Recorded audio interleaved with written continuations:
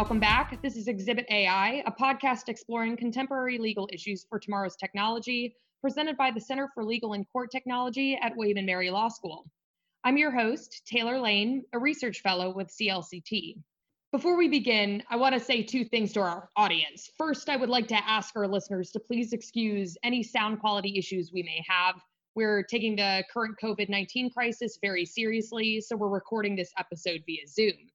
Second, I think Alex actually has an update for us based on the material we discussed last time. Alex, would you like to chime in and kind of explain what you found recently? Yeah, thanks, Taylor. So, since last week, one of the topics that we talked about has actually had a really important news update. And I thought, in terms of full disclosure, we should really address it before going on to a new subject. Last week, when we were discussing the IDD community, one thing we mentioned was the potential problems that would come with a coronavirus tracing app if it was using location data, and how easy that would be to take the location data and supposed anonymized data and really use that to individualize the results. You could really easily take that data and someone from the IDD community's very unique health circumstances and find the individual associated with that data. Since then, there's been a recent news article about Google and Apple and their contact tracing app that's in the works. They announced earlier this week that their app is going to ban the use of location tracking, and that's mainly over concerns about personal data. The system will actually use Bluetooth signals now to determine how close you come to diagnosed COVID-19 patients as you are going about your everyday life. Now, one note is that that assumes that people are going to reveal to Apple and Google if they have been diagnosed with COVID-19, which brings in a whole other set of cybersecurity and privacy concerns. But the two companies have actually also released a set of requirements for their developers on this tracing app. That list includes things like only government health authorities can create the app. All apps have to have user contact before using the exposure notification API. A second consent is required before sharing positive test results and diagnoses with public health officials. Again, all of that is in response to privacy and cybersecurity concerns about giving these tech companies your information that you have had this disease. They've also said that all data collection has to be minimized and only used for health response.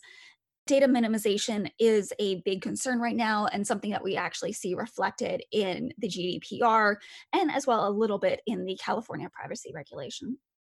They also have said that other uses of the data is banned, that it can't be used for targeted advertising or policing. Now, as we talked about last time, even though the company says that it cannot be used for that, because of cybersecurity concerns and the way that a smart city might easily share technology, even though they say that that use of data can't be used for advertising and policing, there's always the possibility it could be because of shared data. Now, this is actually something important because once this app is developed, it is automatically going to be built into all iOS and Android operating systems, which is the vast majority of all smartphones. So it is something that, even though they're not using location data, it's something that we still do have to be concerned about, especially for people in the IDD community. And it's not going to be the only contact tracing app like in the game. Some states like Utah and North Dakota have actually launched their own apps, as well as the country of India. And all those apps actually use location data to detect if people have been near known COVID-19 cases. So it's a little different than what we talked about last week, but some of the concerns that we brought up then are still relevant. Thanks, Taylor, for letting me take this time. Thanks for that, Alex. It's nice to hear about all the new developments in this area, and it shows that this kind of field, smart cities and the technology that's going to be associated with them, it's ever changing, and it's good to keep up with it. So, switching gears a little bit, today's program is one in a series of episodes where we will grapple with the way smart cities and smart city technology interact with the law. Today, we enter our second part of our two-part discussion about how smart cities generate challenges within the realm of civil rights law and policy. In the first podcast, as Alex mentioned, we discussed legal and policy concerns at the intersection of smart cities and the intellectually and developmentally disabled community. Today, we will address technologies that will likely proliferate in smart city contexts. In particular, facial recognition technology and other predictive policing, parole, and sentencing applications, and how they will impact minority rights and immigration in such cities. Joining us today, as you've heard, are Alex Pratt and Catherine Sorrell, who are also research fellows with CLCT. Welcome back, ladies. Hey. Hey. In our previous episode, Catherine was kind enough to share a bit about her background with regards to her efforts in studying cities. Maybe, Alex, you can share with us a little bit about your interest in some of the technology that we will be discussing today. Sure. So I don't have a formal education in this subject like Catherine does in the study of cities. My interest is actually just more of a layman's interest and has actually been very recent. I've always liked technology and emergent technology, but I didn't really dive into the study of it until I joined CLCT when I entered law school. And since then, I've come to really love the study of artificial intelligence, as well as the uses for artificial intelligence and AI in things like facial recognition and in how we are developing not only our city, but our societies. And as I'm also kind of a constitutional law nerd, as we've seen from these episodes, just anywhere those can interact is really my jam. Thank you, Alex. You're welcome. Very casual. Now, I'd like for us first to talk about facial recognition. As Catherine and Alex discussed at the end of our last episode, facial recognition technology has been shown repeatedly to exhibit major inaccuracies in recognizing those of various racial minorities and members of the IDD and LGBTQ plus communities, and they can have negative repercussions for each of those groups.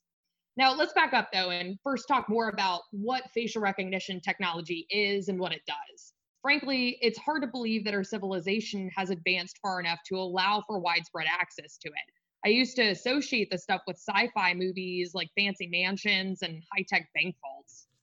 Like Minority Report, right?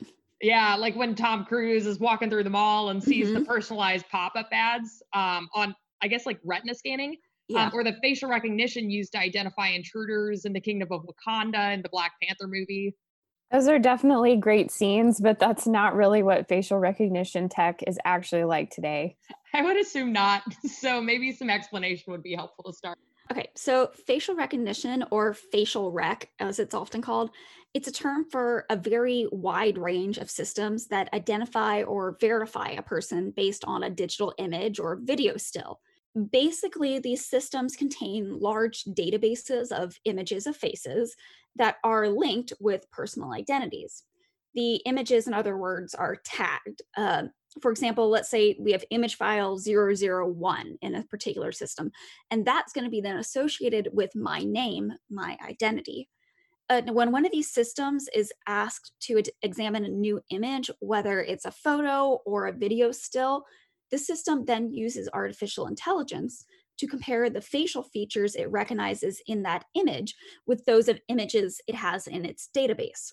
Once it finds a match, and it's important to note that different systems use different algorithms to find matches, so some systems will actually require closer matches than others. So once the system finds a match, the system will spit out a result saying that the new image is of a particular person in its database. So where is this technology used today? All over the place, and often in places you might not realize that it's being used. For example, Facebook uses a really seemingly innocuous application of facial rec when it asks you who else might be in a picture you post, where it goes, can you tag other people in here? So if it suggests the correct person and you choose to tag the image according to its suggestion, you're confirming the algorithm's prediction. So based on this kind of user feedback, the algorithm is able to keep learning and improving its suggestions.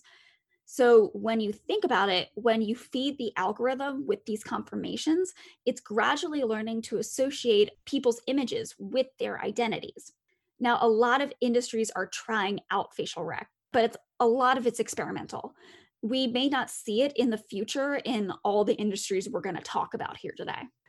Another place facial recognition is being used, which you might not expect, is in schools. One entire school district in a town in New York State actually adopted facial recognition technology, ostensibly to monitor sex offenders and prevent school shootings.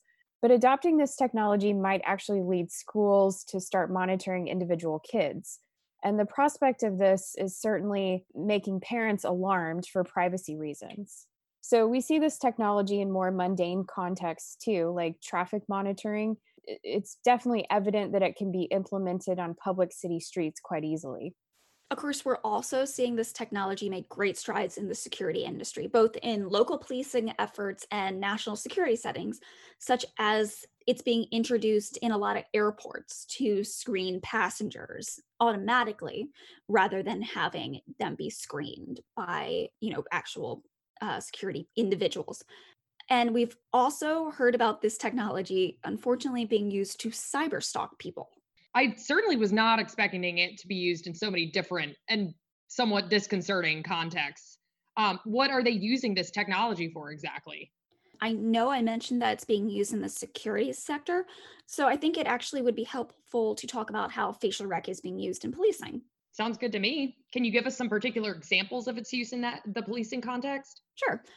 These systems are often advertised to police as a way to help them find missing kids, pick out terrorists in a crowd, identify suspects based on video footage, etc. For example, a Toronto police department was recently able to use the technology to solve a murder. And as another example, one company called Wolfcom recently announced that it sold body cameras that could perform facial recognition in real time to 1,500 police departments, universities, and federal organizations. And that means that while an officer is wearing one of these body cameras, they will know whether the person they're talking to is wanted for something, whether they have an outstanding warrant for their arrest or if they are a missing person. So at least that's what the company tells us. That's what Wolfcom says. If that's true, it would mean that this company could have access to a massive database with booking pictures, missing persons reports, and pictures of wanted suspects. Wolfcom, however, has not released any information about their proprietary database or the algorithms that they use for these body cams. So we don't really know whether those claims are true. We do know, though, that one facial rec company, it's called Clearview AI, they've admitted to trying to buy access to all US mugshot databases so they can feed the information stored in those databases into their algorithms. I've definitely heard about Clearview. Weren't they recently in the news? Oh, yeah. The New York Times reported that Clearview scraped the internet, specifically social media, and it saved 3 billion pictures of people to power its facial recognition AI. So Twitter, Facebook, and YouTube have all sent cease and desist letters to Clearview because they never authorized a company to use those images in that way. Has Clearview AI since deleted the images? We have no idea. And even if they did delete those images from their database, it doesn't really solve much. The AI it's generated has likely already been trained using the data from those images. AI can't really unlearn what it's already been taught. So, how does that tie back into smart cities? Okay, so these facial rec tech companies aren't just selling this technology to federal agencies like ICE or to universities. They're selling many of these systems to local police departments. And by doing so, they blur the line between the public and private entities that, we've been talking about at length in previous podcasts with respect to smart cities. So here, public servants, by engaging in policing efforts, are actually serving private technology companies, which then improve their products to better assist policing efforts. It's this whole cycle, this feedback cycle between the two entities. You also have to account for the fact that smart cities are likely to use more closed circuit television. More cameras installed over a city means that there's going to be more ways to monitor services. But installing more cameras also means that there are more opportunities to run facial recognition on unsuspecting citizens. Smart cities is also going to bring up this problem. Georgetown Laws called this problem the perpetual lineup. So law enforcement has had biometric databases in the past. Think about fingerprint databases. And it's important to note that those previous databases were only made up of data of those who were arrested or criminally investigated. Now, many of these private facial recognition databases are fed by information from primarily law abiding Americans, such as through the submission of driver's license photos. Whether the subjects of the photos knowingly consent to such submission or not. In many states, if you have a driver's license, you're automatically enrolled in one or more of these databases. As a result, data on Americans who have never been suspected of any crime are in these databases, whether they want to be or not. These law abiding citizens generate a perpetual lineup against whose images as suspects in future crimes are going to be checked. Before, people had to be asked to participate in the lineup, and many of them could refuse. If a cop came and knocked on your door and said, "Hey, there's been a burglary in this neighborhood, and could you come in and stand in the lineup for us so that your burgled neighbor could see if it's you?" And you could say no. But now they often have no choice but to participate because they've been automatically enrolled in those lineups. According to a 2016 study by Georgetown Law, more than half of all American adults were enrolled in a facial recognition system that law enforcement could search. And the worst part of this is the fact that your innocence may now rely on the accuracy of an algorithm you've never even heard of, because there is always a chance that you might be mistakenly identified as a match. Wow. So this is what you mean when you talk about the dangers of predictive policing. Yes, it is. All these extra cameras, all this new data coming in from the new data input sources that smart cities will utilize, all of this has a lot of people worried about what's called predictive policing. Now, when you say predictive policing, I definitely think Minority Report. Is that what we're talking about here? Okay, we're not at precogs yet, floating in a pool, but that's kind of what people are worried about. That with all these new data points, police are going to try to use this data to predict who will do something illegal and arrest them before the crime has occurred. As an aside, many criminal acts have a mens rea requirement, and mens rea literally means guilty mind, or in other words, bad thoughts. So you must have the intent to do the illegal act in some cases. I was actually having a conversation with my dad just the other night during quarantine about what mens rea means. So everyone wonders, everyone has questions about it. But there's no case where you can be arrested simply on criminal thoughts. Our system is built to arrest people based on criminal acts. So the question is, do we want to stop the crime before it happens? Of course, absolutely, but not at the cost of civil liberties of people who seem to have criminal intent, but don't actually perpetrate the crime. So one of the many concerns with predictive policing is that we may see criminal intent ascribed to certain groups of people just because of who they are, where they're located, and the history of sometimes rampant crime in those areas, and that they may be singled out before any bad act actually occurs. But we're not seeing that now, right? Exactly. But we are seeing what is called risk assessment algorithms being used in the justice system right now. And I think it's important to talk about those a little bit because they could be the starting point for future AI in a smart city justice system. Okay, so let's talk about them now. Obviously, we want to figure out what problems are inherent in these algorithms and whether we would want to use them at all in our justice system, right? Right. Okay. Before we dive into this weighty issue, I just want to say that we are barely scratching the surface here. I feel like that's something we could say about everything we've discussed on this podcast. Yeah, pretty much. Okay. Right now, we generally see these risk assessment tools used in bail and sentencing decisions. I found a really good description of what these tools do by a journalist named Anjali Kristen. Here it is.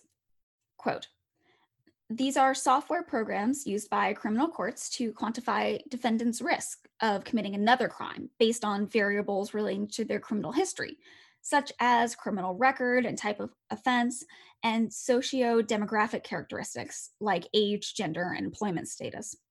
The programs produce a score for each defendant, often ranging from 1 to 10, which is supposed to indicate the likelihood of recidivism, end quote. These scores are then supposed to be used to set a defendant's amount of bail or determine the defendant's sentence and whether or not they're given parole. So these tools have been criticized because since 2016, following a ProPublica study of the risk assessment AI system called Compass, which is used by various US jurisdictions to determine bail and sentencing decisions, ProPublica found that the tool gave higher risk scores to African American defendants than to white defendants. Wait, really? Yeah, in fact, the journalists found that among defendants who ultimately did not reoffend, Black defendants were more than twice as likely as white defendants to be classified as high or medium risk. Hang on. So what does that mean, being classified as high or medium risk? It means they are more likely to have a higher bail set, longer sentences, and less likely to be given parole. But why would these algorithms find that Black defendants are more likely to reoffend than white? It goes back to what we were talking about in terms of facial recognition. It has to do with the data you're inputting into these AI programs. These risk assessment algorithms draw on historical policing and arrest data to train their models. And since historically the US criminal justice system has arrested, convicted, and incarcerated African Americans at higher rates compared to Caucasians, risk assessment tools reproduce discriminatory patterns. So because we know that's a problem, can't we just fix the part of the algorithm that produces those discriminatory results? It's not like fixing a math equation. You can't just change one variable and expect the right result. What we're faced with here are two distinct problems: the problem of proprietary information and the black box problem. I'm going to take these one at a time. When I talk about proprietary information, what I mean is that the company which created the algorithm has intellectual property rights in the algorithm. That gives the company the right to restrict the use of the algorithm, the inspection of the source code, modification of that code, and the redistribution of the code. Even though the government uses the algorithm in the criminal justice system, the company retains these rights for the algorithm. When we're talking about fixing the algorithm, because the algorithm may be proprietary, we may not even be allowed to inspect the algorithm, let alone fix it, due to its proprietary nature. Okay, now to the black box problem. Here, the issue isn't that we can't see the algorithm. The problem is that even if we could see it, we wouldn't understand it. We can view the inputs and the outputs, but we just don't know how these algorithms arrive at the results. These kind of systems are often said to be opaque. It's difficult to look inside the black box to understand why the algorithm does what it does or how it works. And because we can't understand it, we can't reverse engineer how these algorithms came to the result. Now, there is a movement to create what's known as explainable AI, where the objective is to make these opaque systems transparent and understandable. But that only helps us with the black box problem. It won't help us address the problem arising from proprietary information. Now, judges don't have to follow the recommendations of these risk assessment tools, right? Ultimately, aren't bail and sentencing decisions at the discretion of the judge? Yeah, you're totally right. Judges have discretion as to whether or not to follow these recommendations, just like they have discretion in whether or not to follow sentencing guidelines set by statutes. Except for statutorily set mandatory sentences. There, the judge's hands are tied. Absolutely. It should be noted that there haven't been many studies on this, but the few that have been done have found that judges don't follow these risk assessment recommendations. Mainly, it seems, because they just don't trust the algorithm. So it seems that for now, the impact that these algorithms could have is kind of cabined. But I would think as new judges come to the bench, like younger judges who are more comfortable with AI and technology, this might actually become an escalating problem. They've like these judges or new judges who will be coming to the bench have grown up with this technology and they'd be used to it. And in a smart city situation where AI is already prevalent, I think most judges would be even more likely to rely on those algorithms. And that's part of the worry with these systems. The justice system may not rely on them now, but it could in the future. We have to remember that there are multiple risk assessment tools out there, and different jurisdictions are contracting with different companies. So different corporations are using different algorithms to provide these recommendations. And these different tools provide different results, different levels of efficacy. If judges rely on these recommendations in the future, what we could see is that due to various jurisdictions using different programs, defendants would be treated in different ways and have different sentences potentially because of algorithmic differences across jurisdictional lines. I guess what's the difference between that though and what already happens today? Aren't defendants already treated differently, like depending on what state they're in, or whether they're in state or federal court? I guess why would that matter? Oh, that's a very good point. But I think what it really brings up is why people are less comfortable with algorithms determining results versus statutes determining results. It's like the difference between multiplication versus quantum calculus. We can see how and understand how multiplication works, just like we can go to the statute and see how it determines the result. But these algorithms are a black box.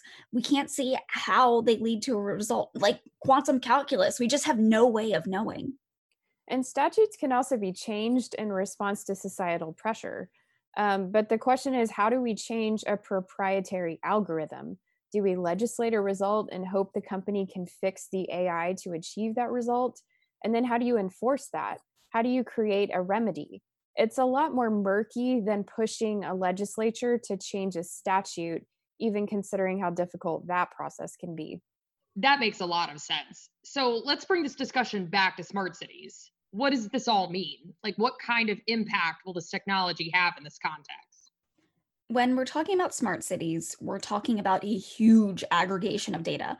All these new technologies gathering data about all parts of people's lives.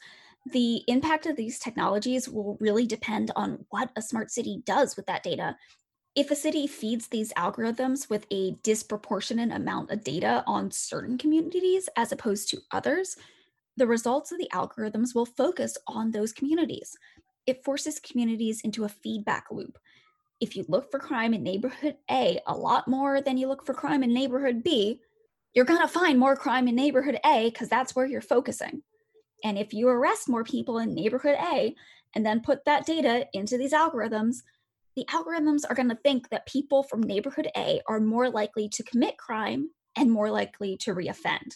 Ultimately, a smart city needs to think about where it puts its technology and how it uses the data it collects, because it can lead to disproportionate results without the city ever really intending it. Now, would specific populations or communities be particularly susceptible to targeting through these feedback loops? These feedback loops would tend to target all the minority groups that we have discussed today and last week. But I want to highlight it would also have potentially nasty repercussions for those in immigrant communities. How so? Well, we're seeing facial recognition use on immigrant communities, and some of that data is being turned over to Immigration and Customs Enforcement, or abbreviated ICE, which is often done through tech companies selling it to ICE directly. So, we mentioned this briefly in our previous episode on smart cities and civil rights, but cities can often develop their own policies and law enforcement practices, which includes potentially controlling entry and exit into the city in the name of national security. So we're seeing, for example, the use of facial recognition in airports in major cities. Um, Jumping off of what Alex explained about predictive policing, we then see an intersection of immigration issues and criminal justice issues, where you have the NYPD, for example, turning over its so-called gang database or list of people that they suspect of being in gangs to ICE, which means that folks on that list can be subjected to continual surveillance, especially if they subject them to facial recognition surveillance. So you might also see efforts in the name of counterterrorism, which might then target Muslim immigrant communities. Now, in Baltimore, you see an example of what might be considered a pro immigrant policy actually enabling the use of facial rec on immigrants. So, Maryland passed a law in 2013 that allowed undocumented immigrants to have driver's licenses. They were the first state on the East Coast to pass this type of law, but an unintended consequence has emerged because ICE is now running searches using the database of those driver's license photos to identify undocumented immigrants without court or state approval. You could imagine other scenarios where a smart city turns over biometric information like fingerprints or facial features, and it gets used for more than just that immediate stated purpose, like an ID system to access public transportation. There's also a national security element to this. Think about the EU and the Schengen zone. It's a really big area with very limited barriers to the movement of people.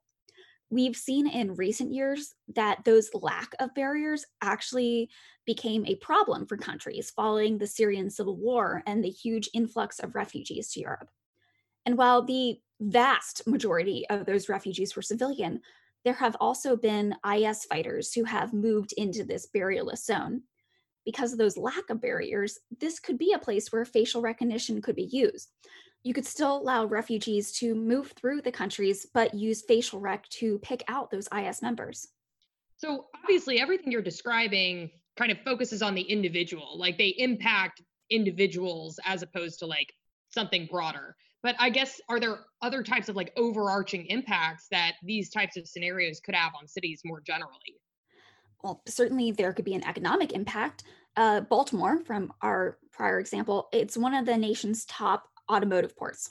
So having a steady flow of migration and a workforce is important to running essential parts of that city's economy. And there has been reporting that shows that restrictive measures on entry into a city would also impact imports and exports. So it would have an effect on overall on all citizens as well as an effect on non-citizens. Yeah, in many ways, the impact question goes back to a theme in this podcast series, which is why cities matter. Cities are places that attract diverse communities, including immigrant communities, because there are job opportunities, there's mobility, there's access to resources and culture, and there can sometimes be a concentration of creativity, innovation, and all kinds of unexpected intersections of people that you would find in cities.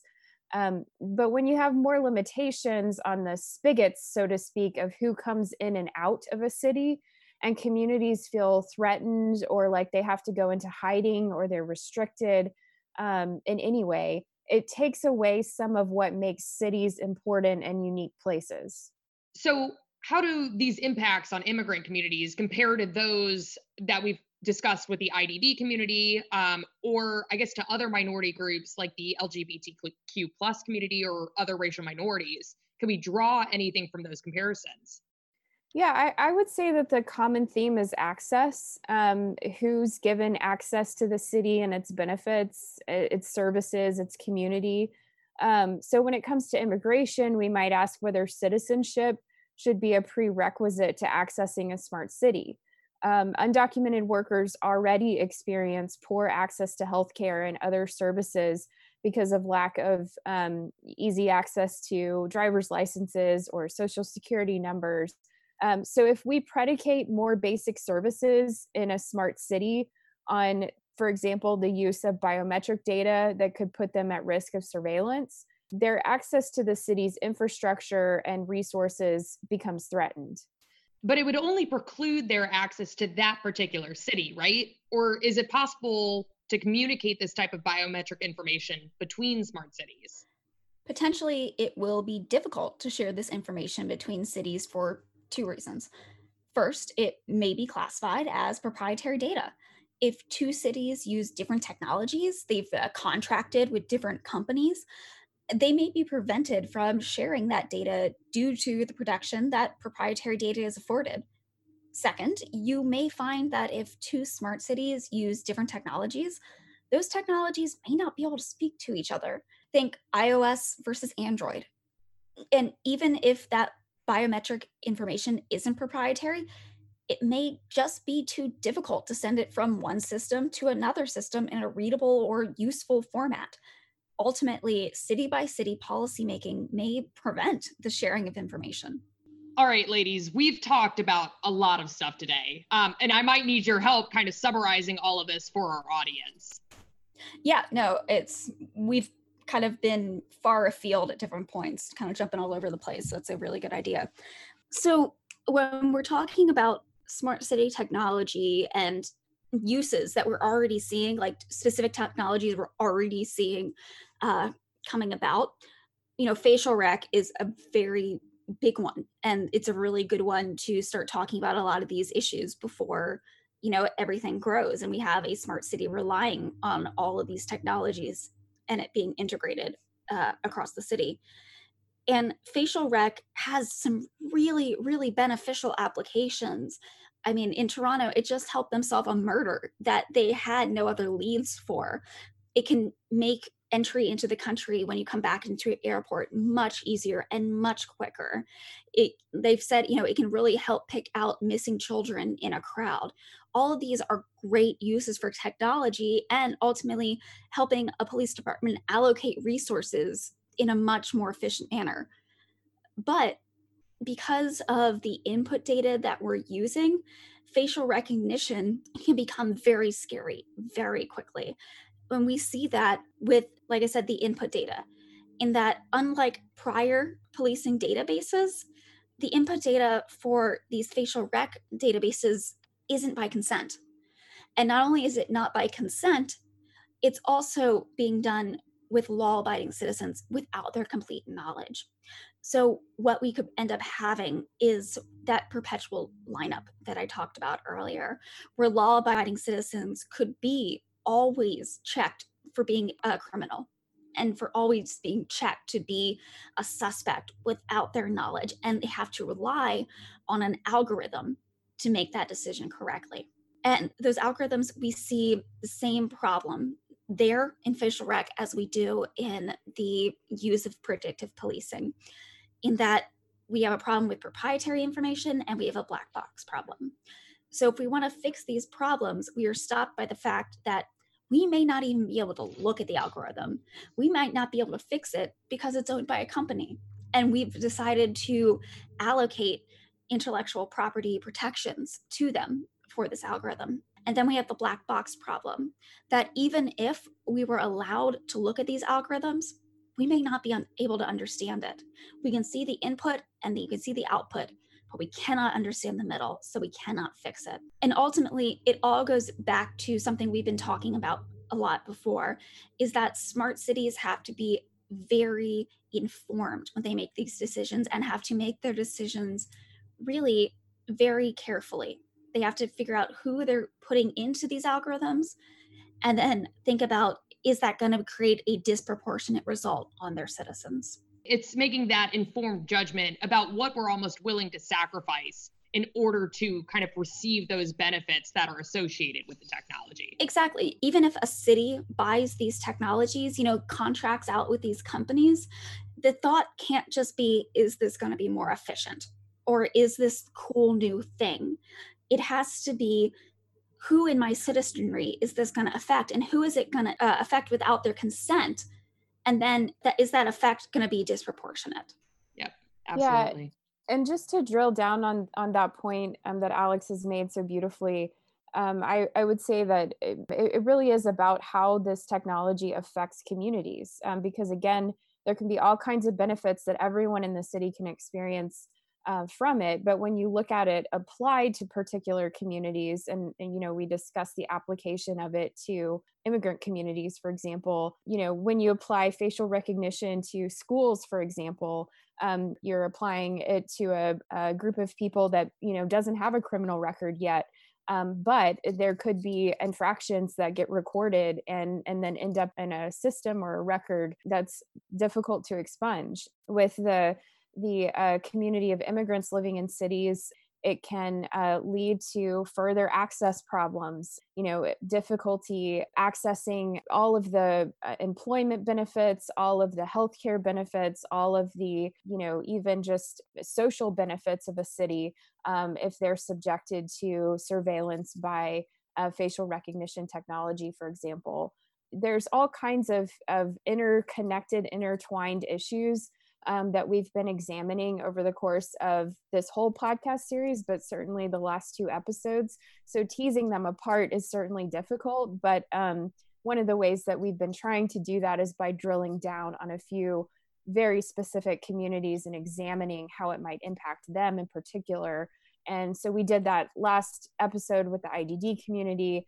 This episode, we looked at the immigrant community and predictive policing. So hopefully it's given our audiences kind of a sense of what the disparate impacts might look like when we're talking about this technology.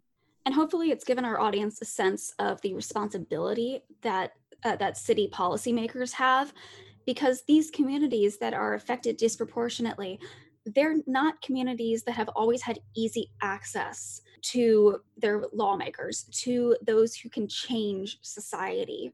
So not only do they have a hard time coming forward to ask that things be fixed, but what they're asking for to be fixed, like we talked about, it's hard to fix an algorithm and you don't even know where to fix it. And even if you say you need to stop accessing this data, the AI has already learned it. It can't unlearn it. Ultimately, the responsibility has to fall on city policymakers. And it's asking a lot of them, but I think that the citizenry deserves it. If you want to lead your city, you need to take on this responsibility. Well, and that also brings us to another point too. I mean, a lot of these changes can also be sort of spurred by people like us. If more people are aware and know what's going on, they can also talk to their city policymakers. They can talk to their state and local government. Like, that's stuff that, as long as people are aware of what's going on and learn about these kinds of issues, they can actually be the change that they want. And so that, I think that's a great way of kind of wrapping this whole thing and really trying to encompass what the purpose of this podcast series is. So again, I'd recommend, obviously these issues are all intertwined, would definitely recommend anyone who's interested in this topic to listen to our entire series, but also just learn as much as you can and reach out to people who might unfortunately be suffering the impacts of these kinds of technological developments, and also reach out to the people who can change them. I think that's a great way to put it, Taylor. Thank you, Alex.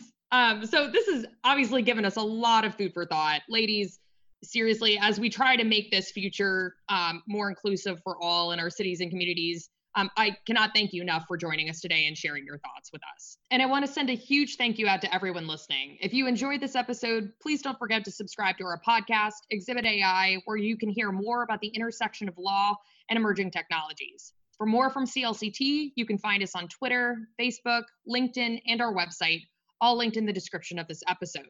Finally, this podcast is made possible by a generous grant of the Silicon Valley Community Foundation, which is funded by Cisco Systems Incorporated. We truly appreciate their continued support of our independent research efforts. Thanks again for listening, and we hope you stay healthy and safe. Until next time, this is Exhibit AI. Bye.